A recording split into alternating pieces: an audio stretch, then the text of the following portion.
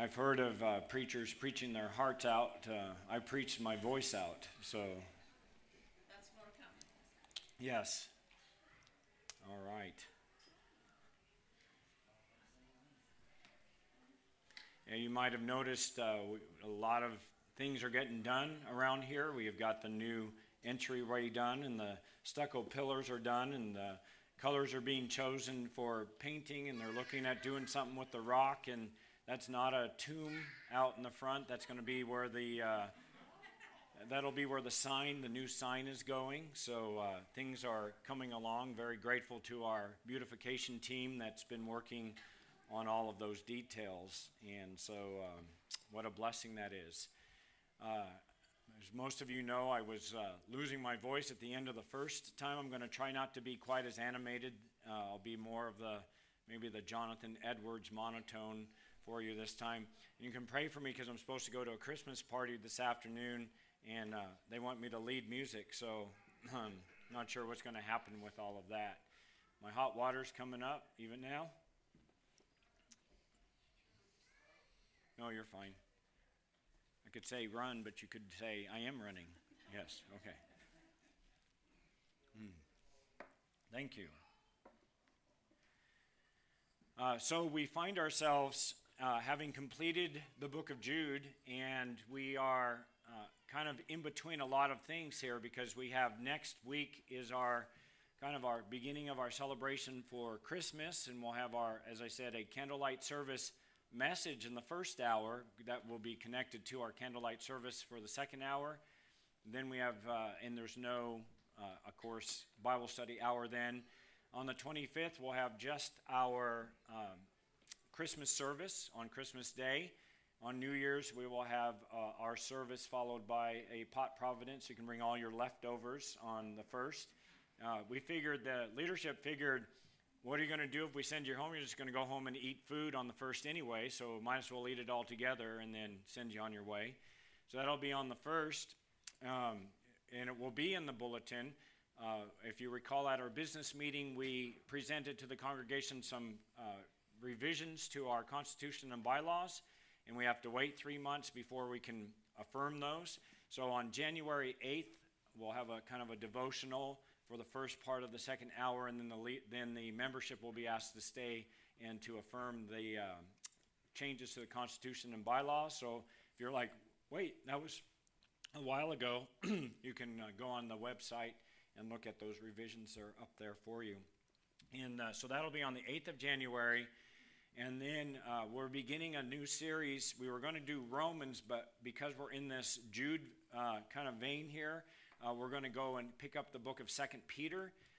2 Peter is, by and large, the positive side of Jude. Jude's all about apostasy. 2 Peter will talk about that, but he also includes some more positive themes. And so we'll pick that up, and then later on in the late spring, we'll start picking up the book of Romans. For our second hour, beginning halfway through January, beginning on the 15th, Phil is going to do a series on Ruth for 3 Sundays to take us through January. That'll be the Bible study hour. And then I'll do a series through February, and then our other elder, Brett, will be doing a series in Jonah in March for the second hour. So we'll see a lot of opportunities there. So that's just a little bit of what's going on, and we're going to, this morning then, just kind of, we had this gap to fill, and that's not a big deal for me because it's this preach, pray, or die, and there's plenty of things to talk about with the Word of God. But I'd like to speak to you this morning on the topic of the will of God and the peace of God, and how those two things relate, or do they relate. So we're going to look at the will of God and the peace of God. And to do this, I'd have you turn in your Bibles to the book of Philippians, chapter 4. We're not going to do a verse-by-verse exegetical message on this, but we're going to talk about this subject. I'll introduce it here in just a moment. Because of the way my day went yesterday, I didn't have a PowerPoint put together for this. That means we have to do this the old-fashioned way. You're going to have to turn in your Bibles to look at the verses, and I'm going to have to be patient while I let you turn in your Bibles, because one of the things I use so much Scripture, the reason why I put them up there is so you can know right what scriptures I'm going to, and we don't have the hesitations. But anyway, with all that said, we're going to look at Philippians. We'll begin with Philippians 4, very familiar verses 4 through 7. And we're going to use these verses to address, again, this topic of the will of God and the peace of God. So if you would please stand with me as I read these verses. Philippians 4, verses 4 through 7.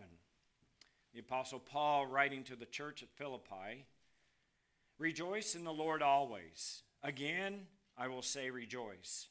Let your gentle spirit be known to all men. The Lord is near. Be anxious for nothing, but in everything by prayer and supplication, with thanksgiving, let your requests be made known to God.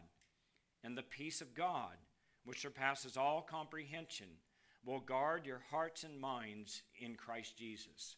Heavenly Father, we ask your blessing upon our time together as we consider this topic. We pray that you would speak to our hearts and allow us to seek to be very accurate when we apply the will of God and the peace of God to our lives. We ask this in Jesus' name. Amen. You may be seated. So far I've told you we're going to talk about the will of God and the peace of God, but I want to do that with a very specific thought in mind, because I hear Christians say things sometimes that, well, when we think about it, they're not necessarily biblical, and so we want to make sure that we are biblical. So if we're addressing the will of God and the peace of God, what connection am I trying to make? And I would say this: is the Christian to determine the will of God by whether or not he has peace about his decision?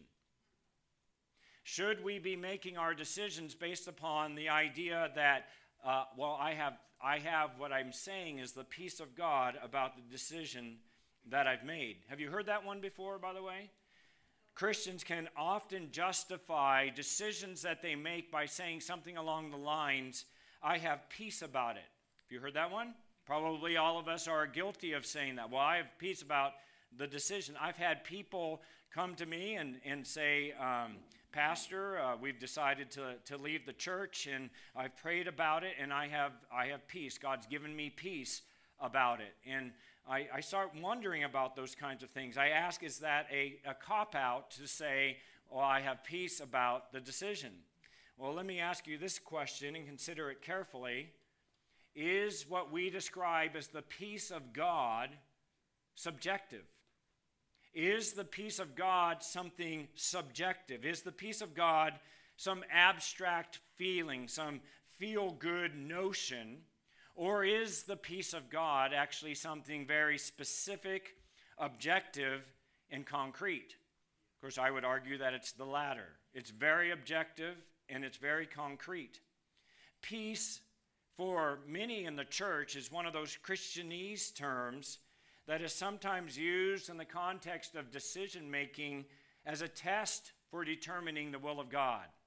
I wrestle with this and I pray about it, and if I have a sense of peace, then it must be that this is from God. And that's kind of the way the argument goes. I have peace about this or that, and he means by that he's taken that particular thing that he's taken to the Lord as God's will for him. Every Christian I've gotten to know over any length of time, no matter how or where he comes from, seems to have that universal catchphrase in common, peace sometimes being used more as a barometer to determine the right thing to do in a situation. As long as it makes me feel good, then it must be from God. If it makes me feel bad, it must not be from God. Now, many of us have been around the block a while, know that that's not always the case, but we're going to talk about this anyway. Peace is not a barometer. Many go so far as to say, God has given me a real peace about it. Have you heard that one? God's given me a real peace about this one. And I want to ask the question, does God ever give a fake peace? Does he give a false peace? You have to add the word real in front of it. In my Christian experience, I've sometimes taken to use the idea of a peace barometer to aid in decision making in the past, but now I should say I used to do that. I don't do it anymore because, well, I don't have peace about it, so I don't do it.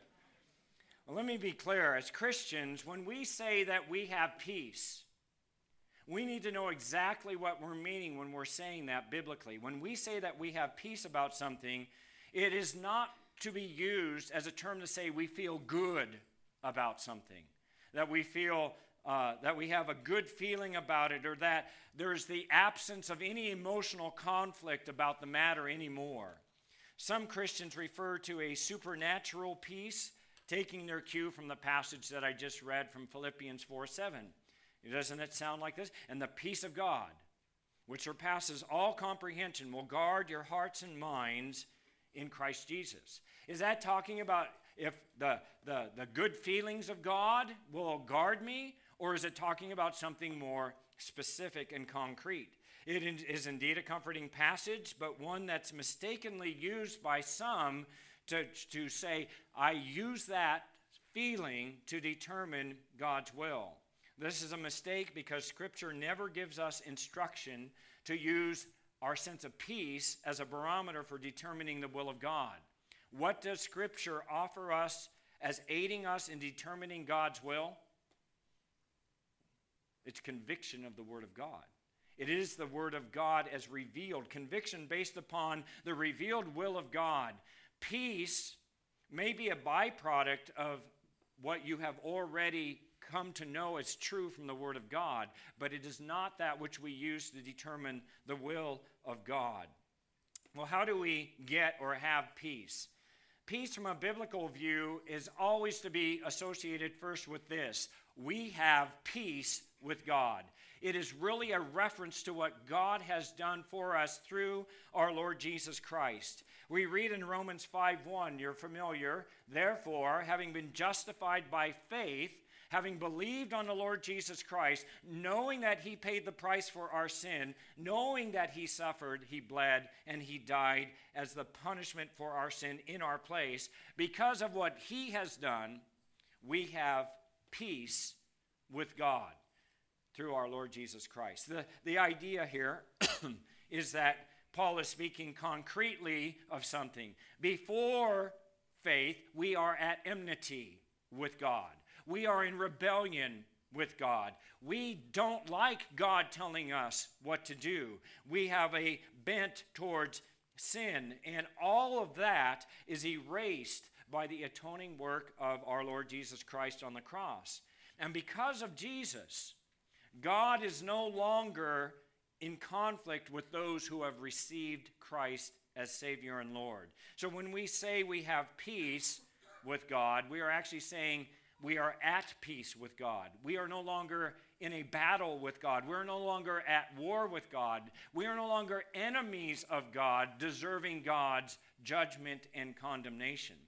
So that's the first aspect of peace with God. Second, biblical peace can be a lack of internal conflict, or perhaps we shall say there's no internal enmity with ourselves about something. I love the way the Amplified Bible defines it. I know you can't write this down, so just listen. The Amplified Bible defines peace this way: perfect well-being, all necessary good, all spiritual prosperity, and freedom from all fears and agitating passions and moral conflicts. Now you'd say, I know, how are you going to keep up with all that because it's not up on the screen?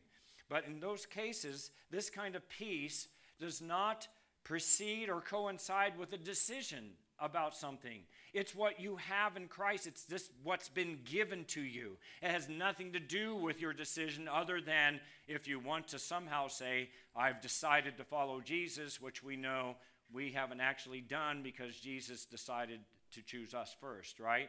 But this idea that it is not, that peace isn't something that we are to use to aid our decision. It's something that is already ours because of who he is. We'll describe this in a moment. Take a look at the book of Philippians here in the context in which Paul, we looked at this verse, which Paul was saying almost in passing when he says, the peace of God which surpasses all understanding. And I want to ask you, was Paul without conflict? Was he without agitation in his soul when he said these things. Let's just think about this for a moment. Paul wrote this epistle while imprisoned in Rome. He was awaiting judgment from Caesar concerning his evangelistic outreaches, his activities in speaking of the life, death, and resurrection of Jesus Christ. What he was doing was the equivalent of a charge of political treason, because he's proclaiming someone else Lord rather than Caesar. And so he was sitting in a cell wondering if he was going to die. Now we can say, did he have peace? We would say yes, because he knew what God had promised him. But did he make his decisions to preach the gospel based on whether or not he would have that kind of peace, or did he have a peace about it? We're going to talk about that in just a moment. Paul had peace about what he was doing, about what he would suffer, because he had already made a decision in advance that it was right for him to set his face towards something that wasn't going to bring him peaceful, easy feelings. It was going to bring him nothing but continued conflict. So often we think about making a decision, what's the will of God? Well, what's the easiest path? And yet Paul doesn't ask what's the easiest path. He asks the question of himself, what does God call me to do? And whether that brings an easy path or it's a difficult path, that's not what I will use to determine the will of God. How many of us would have peace with that kind of decision?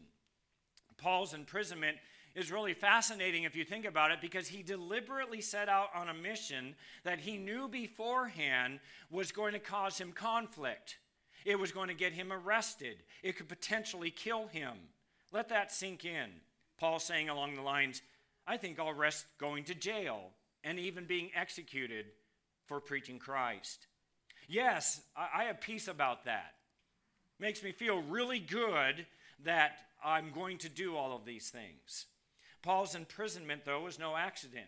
He intentionally worked in such a way as to actually keep himself in Roman custody after he was arrested, because it afforded him so many other opportunities.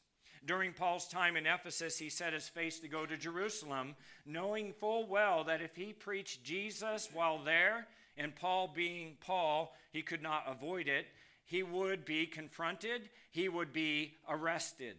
Look carefully with me if you turn to Acts chapter 20. Turn to Acts chapter 20, and I want you to see something, that Paul's decisions were not governed by whether or not it made him feel good. It was rather about what God had called him to do. And so in Acts chapter 20, as he's giving his farewell address to the Ephesian elders, beginning in verse 22, I'd have you note what Paul says. Acts 20, beginning in verse 22. Paul writes, or Paul says, and now behold, now note this word, bound by the Spirit, not necessarily a positive term to be bound, I am on my way to Jerusalem, not knowing what will happen to me there, except that the Holy Spirit solemnly testifies to me in every city, saying that bonds and afflictions await me. Do you feel good about that? Is that something that makes you feel good?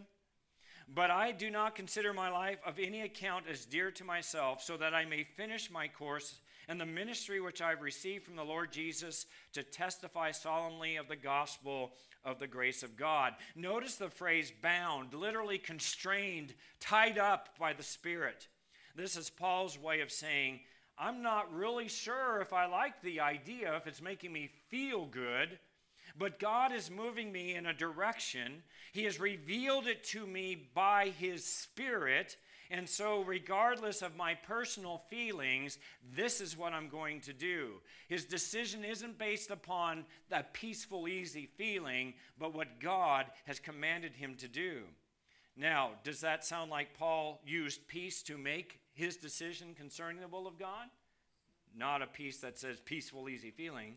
Not at all. Paul did not need supernatural peace, as it were, for the decision-making process. What did he use? He used conviction, biblical conviction. What does God's word say? What has God communicated to me by which I will now make a decision, regardless of it, if it seems like it's the best thing from my perspective?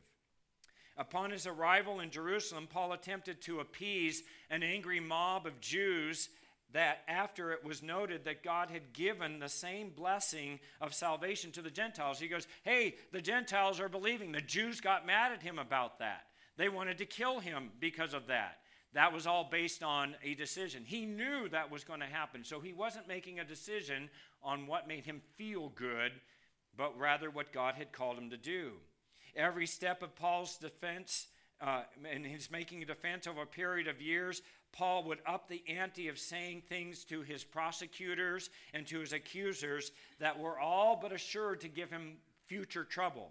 He never backed down. He never toned it down. There was never a compromise with what Paul said he was going to do. It was, I will preach Christ and Christ crucified. Well, tone it down a little bit. Just don't be so aggressive in the presentation of the gospel. I will preach Christ crucified. And if that brings me death, so be it. If that brings other people to Christ, praise the Lord. It was always motivated by his calling, by what God had communicated to him. It was as if Paul was orchestrating things, though, as he's doing all of this so that he could get to Rome, that he could be under Roman guard, that he could force a hearing for Christianity before the Roman emperor himself. And we see that throughout the book of Acts. In fact, this is exactly what one late professor of theology taught Paul was doing. Again, a little bit longer, but listen to this particular quote. Paul's appeal to Caesar brought Christianity directly to the attention of the Roman government. Now, again, sometimes we want to say, maybe Paul should have just flown under the radar. But Paul's taking Christianity into the very halls of the Caesar himself. Paul's appeal to Caesar brought Christianity directly to the attention of the Roman government to compel the civil authorities to pass judgment on its legality. If it was allowed as religio licita, meaning a permitted cult, the persecution of it would be regarded as illegal and its security would be assured. So that sounds good. If I can get Caesar to say this is okay, we're all good. If, on the other hand, it was adjudged to be religio illicita, that is a forbidden cult, it ensured persecution would not then the ensuing persecution would not only advertise it and offer an opportunity for a demonstration of its power. In other words, he's saying that if it's said you can be Christian, then win. If he says this is an illegal cult, it will bring persecution. And what happens to the church under persecution? It thrives. It thrives. Whether Paul would be executed, whether he'd be set free, it was a win-win situation for Paul, and it would be a lose-lose situation for Rome. If Rome had simply ignored Paul and sent him on his way, Christianity would have remained in basic obscurity. Paul's strategy would either bring greater freedom to Christianity to spread, to advance the faith, or cause greater suffering for the church at large, which he knew God would use to spread the faith. Some might have asked, who was Paul to make such a decision for the church? But he was God's man. It was in this environment of difficult, sacrificial, painful choices and imprisonment that Paul wrote to these Philippian brothers, urging them to sacrifice themselves for one another, if you're thinking about the book, writing that his own life was nothing apart from Christ, even noting that his suffering and many sacrifices to get where he was for God's glory. Isn't that an interesting notion? He says, I've sacrificed a lot to get to prison, where I can actually suffer and be mistreated for the sake of Jesus and possibly cause you more suffering, but will actually lead to the furtherance of the gospel. Is he going for that peaceful, easy feeling? Not at all. It's in the midst of all of this, when Paul knew that the greatest suffering still awaited him, that then and only then does he refer to in the text that I read in Philippians 4:7 or 4:9, the peace that, or 4:7, the peace that surpasses all comprehension. What is he talking about? In fact, when Paul would go on in the same chapter to describe how do you attain that peace? How do you have this peace that passes all understanding? Is it just some abstract notion? Well, if you're in Philippians 4, look at Philippians 4:9, and Paul describes how we have this peace that surpasses all comprehension, saying, "The things which you have learned and received and heard and seen in me, practice these things, and the God of peace will be with you." Do you want to experience peace? Well, that's kind of a weird phrase. You should just know that you have peace. And as long as you are in the Word of God, practicing the precepts and principles of God, practicing these things, you know that the peace that has reconciled you to God, that Christ who has brought you near to your Creator, that is yours. There is no condemnation for those who are in Christ Jesus. You are free in Him. What example did Paul set for the Philippian brothers? He was the example of a man who lived godly as he embraced suffering and imprisonment with both arms for the sake of the church and for the sake of Christ. He literally was bound for the sake of Christ. It's in this context that Paul writes about peace, and there can't be anything easy about that. I'm not saying you can't have an easy peace, but I'm saying Paul's not making decisions based upon whether it makes him feel good. The context where Paul intentionally chose to suffer, though he could have chosen a different path if he had wanted. But he avoided that. By chance, do you see a pattern with what is going on here? In the context, what do we learn about Paul's admonition of peace? It is a peace that surpasses all comprehension. It is not something, he says, that is given to make decisions. Where do I live? Who should I marry? Where shall I go to school? What job should I keep? Do I have a peace about that? Paul didn't even use the peace barometer to make decisions about the persecution of the church. He simply said, what does God's word say? And I will do that because I'm already at peace with God because of Christ. Feeling good or bad about decisions, by the way, is not abnormal. I'm not saying you shouldn't have those feelings, but it does not require Paul's peace that surpasses all comprehension. The peace that Paul refers to is supernatural because extreme circumstances require extreme conviction. The harder your circumstances, the more you need the Word of God. I mean, you always need the Word of God. But when you are in question of what you think you ought to do, it's not about a feeling at that point. It's now about what are the precepts and principles of God's Word. Extreme circumstances require extreme conviction and sometimes extreme encouragement. Feeling good or non-conflicted is not peace in the biblical sense. Peace in the biblical sense is really this. It is that jaw-dropping, how does God do that sense of security from firm conviction in the face of absolutely overwhelming odds and oppositions that everything is against the Christian, everything is fighting to bring you down, the world, the flesh, and the devil, but God is at work. It goes right back to what we said this morning. Now to him who is able to do, I was thinking about a different verse. Now to him who is able to keep you from stumbling and to make you stand in the presence of his glory, blameless with great joy. How does he do that? That's your peace. That God has done that for you.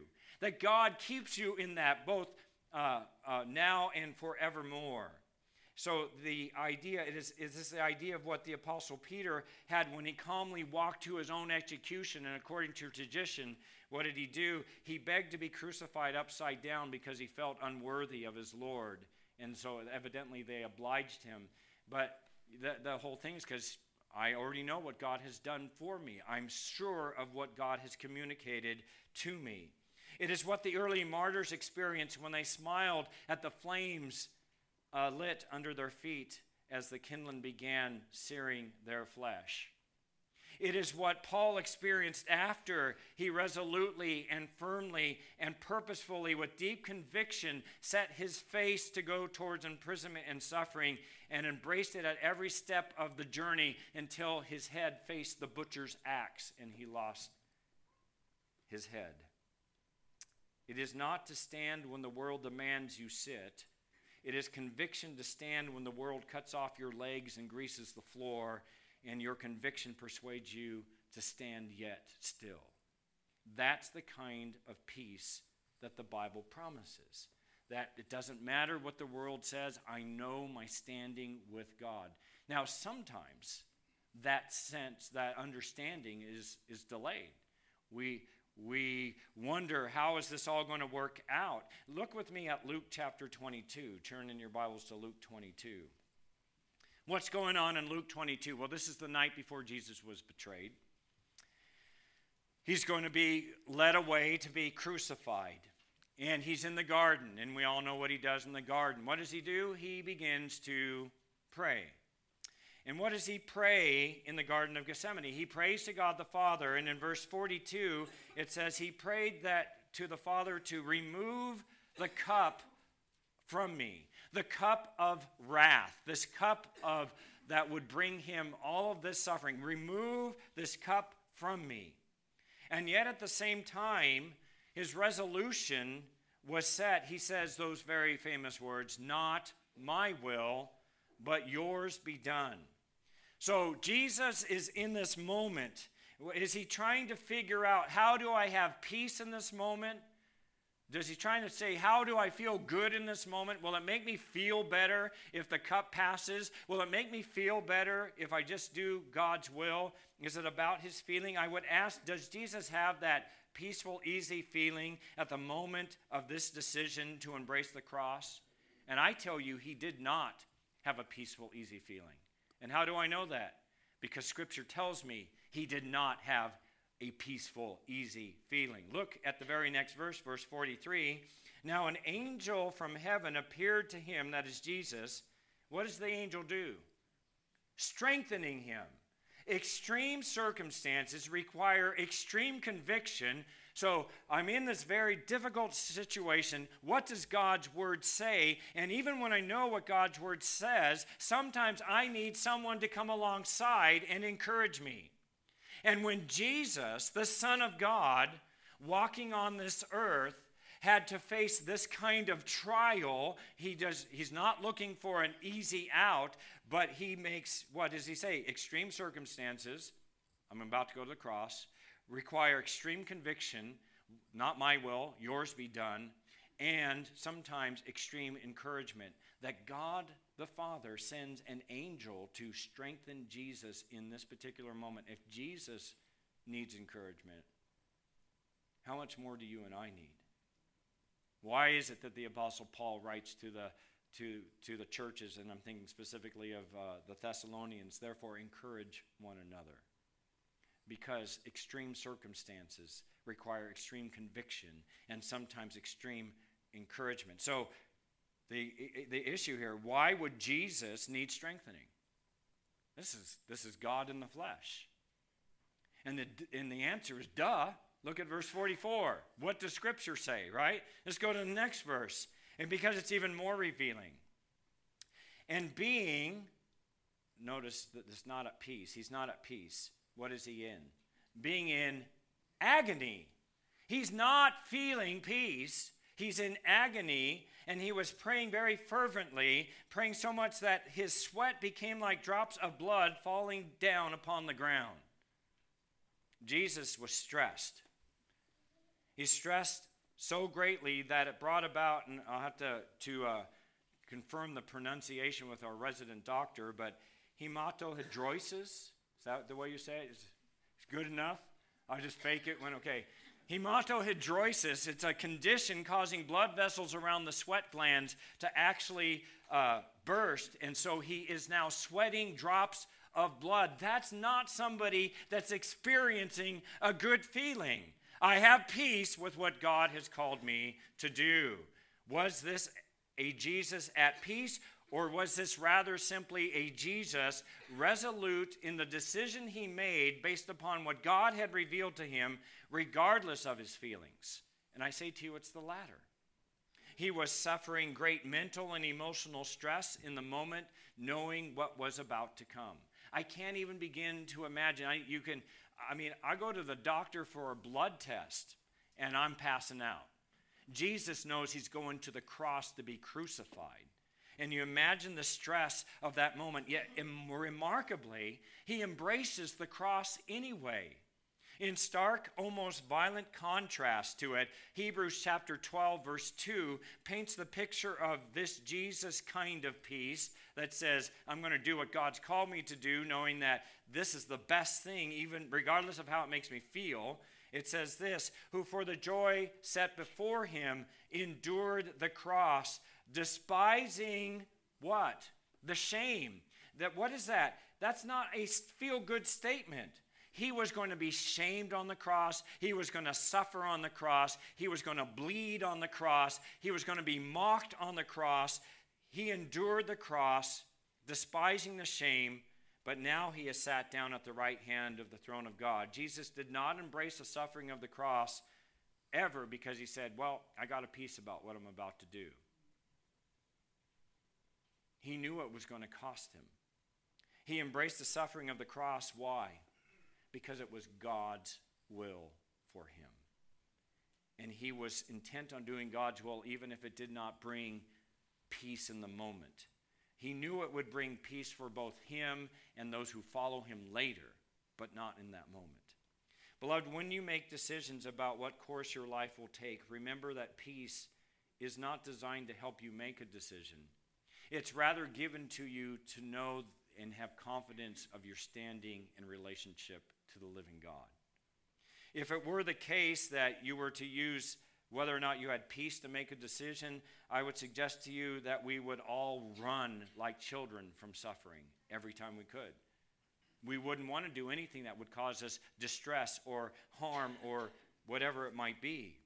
Yet also remember that the suffering of our Lord Jesus, who did not experience peace in the immediate aftermath of his decision. Instead, he set himself resolutely to go to the cross because of his conviction, because of his love for us. He knew it would be costly and painful. Peace had nothing to do with it except for the peace he was going to be making between God and men by his sacrifice.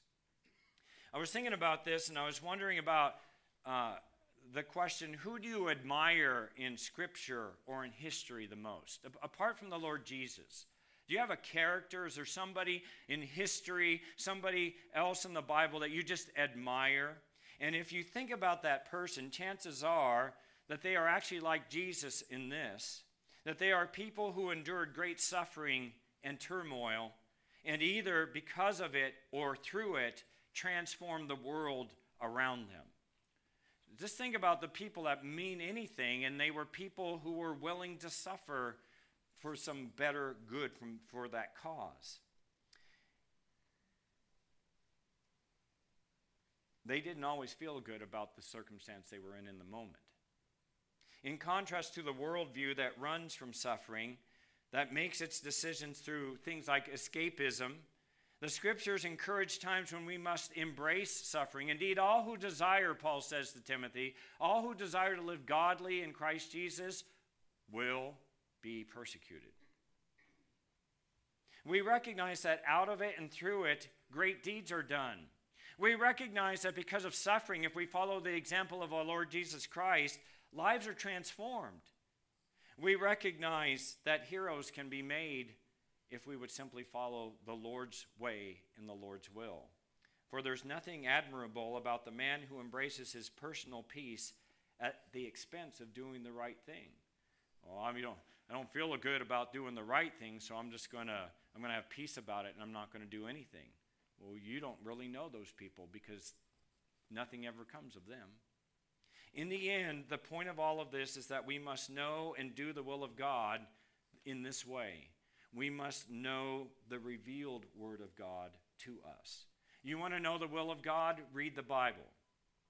If you want to experience the will of God, then understand the precepts and principles and start asking yourself after every daily Bible reading this question: what can I do based upon what I just read? How can I apply what I've just read? How was it that this character was able to trust God in their circumstance, Lord, so that when I face a similar circumstance, I can trust you in the same way? We need to understand. We must have conviction. One of the best bits of advice that I ever got about parenting, before Laura and I ever had children, we were at the home of one of my mentors, and he said, Ed, when you see all of these parents around you doing things to and for their children, you need to examine what they're doing well and how that relates to the Word of God, and you need to know what they're doing that you would say, I will never do that. He said, you need to build a conviction of how you will raise your children. You need to come into it as best you can, having already determined certain things, so that when the questions come up, you're not trying to decide, well, what makes me feel good in this moment? No, what has God said is the right thing to do to encourage, to bring up my child in the way of the Lord. Beloved, we must have conviction. And conviction is built upon knowing God's word. Conviction is not just coming to church and hearing the preacher preach a statement about conviction that, yeah, I like that. It's every day getting into the nitty-gritty of God's word and saying, God, what is your will for me this day based upon what I've read? And by your grace and by your power and by everything that I have in me, let me see that precept. Let me see that principle. Let me realize that conviction in my life. Everything needs conviction. We must know what God has said. We must know what God desires for us to do. We must try to anticipate as best we can. I know we are imperfect, but you should seek to anticipate any question. When you're going to go and have a family meal with family that are maybe unbelievers at Christmas time, you should go in with conviction. Not try to develop conviction on your way in, but to know, here's what this is all about. And if I have this opportunity, I will proclaim the gospel of Jesus Christ. The doing of God's will not always, in the moment, bring you a peaceful, easy feeling. If you are sharing the gospel with somebody who is hostile, they may ridicule you. They may cut off a relationship with you. But if they come to know the Lord, there will be peace between you and them later. But you must have the conviction that right now I must do the right thing. Our joy is that because we already have peace with God through our Lord Jesus Christ, regardless of how we feel about things on this earth, living for Christ, suffering for Christ, even dying for Christ, we stand on this truth. We have peace with God because of Christ's work on the cross. And by the peace of God, which surpasses all comprehension, that is not the litmus test by which you determine whether or not your decision is the will of God. It is the knowledge that doing the will of God, whether it brings you joy or brings you pain, does not affect your eternal standing with God. You are secure in Christ. I can't think of a more joyous thing than to recognize that peace with God means I have confidence with God. That peace with God means He's done everything I need for my life to be made right with Him. I lack nothing. If God be for me, who can be against me? That's the peace of God. When you recognize that He has given you His Spirit to enable you to know Him, to know His Word, to understand His Word, that He's given you His Spirit to give you that confidence that He is with you, that's peace. That's what God has given you. And so now you make decisions recognizing whether this brings me joy or brings me pain, it will not affect my standing with God. Again, does that not tie in beautifully with what we just concluded with Jude? Now to Him who is able to keep you from stumbling and to make you stand in the presence of His glory, blameless with great joy, to the only God, our Savior, through Jesus Christ our Lord, be glory, majesty, dominion, and authority for all time and now and forever. Amen. The best way, beloved, to determine the will of God is to examine carefully the Word of God, not asking, how do I feel about it, but rather, God, what have you told me you desire for me to do? Then, in that statement, whatever that leads you to, you keep the peace of God with you as you go through the joy or the trial, the triumph or the tragedy, because he's given you that peace. Let's pray. Father God, we give you thanks for the opportunity to consider the peace of God and the will of God. We thank you that you have revealed both to us. We thank you for the great privilege that we have peace with you. Again, not because of what we've done, but because the Prince of Peace has brought peace to us. The God of peace desires for us to live in that sphere of confidence, knowing that everything has been done to secure our salvation. Father, may that sense of peace be ours. And may that understanding of peace guide us in our decisions, not based upon what we feel, but what we know to be true of your word and what we know to be true of what you're asking us to do. Father God, thank you for the opportunity to examine these things. I pray that you will help us to put these into practice, that we might be a faithful people who delight and live in the peace of God that surpasses all understanding, that peace that will guard our hearts and minds in Christ Jesus. To him be the glory and the praise both now and forevermore. Amen.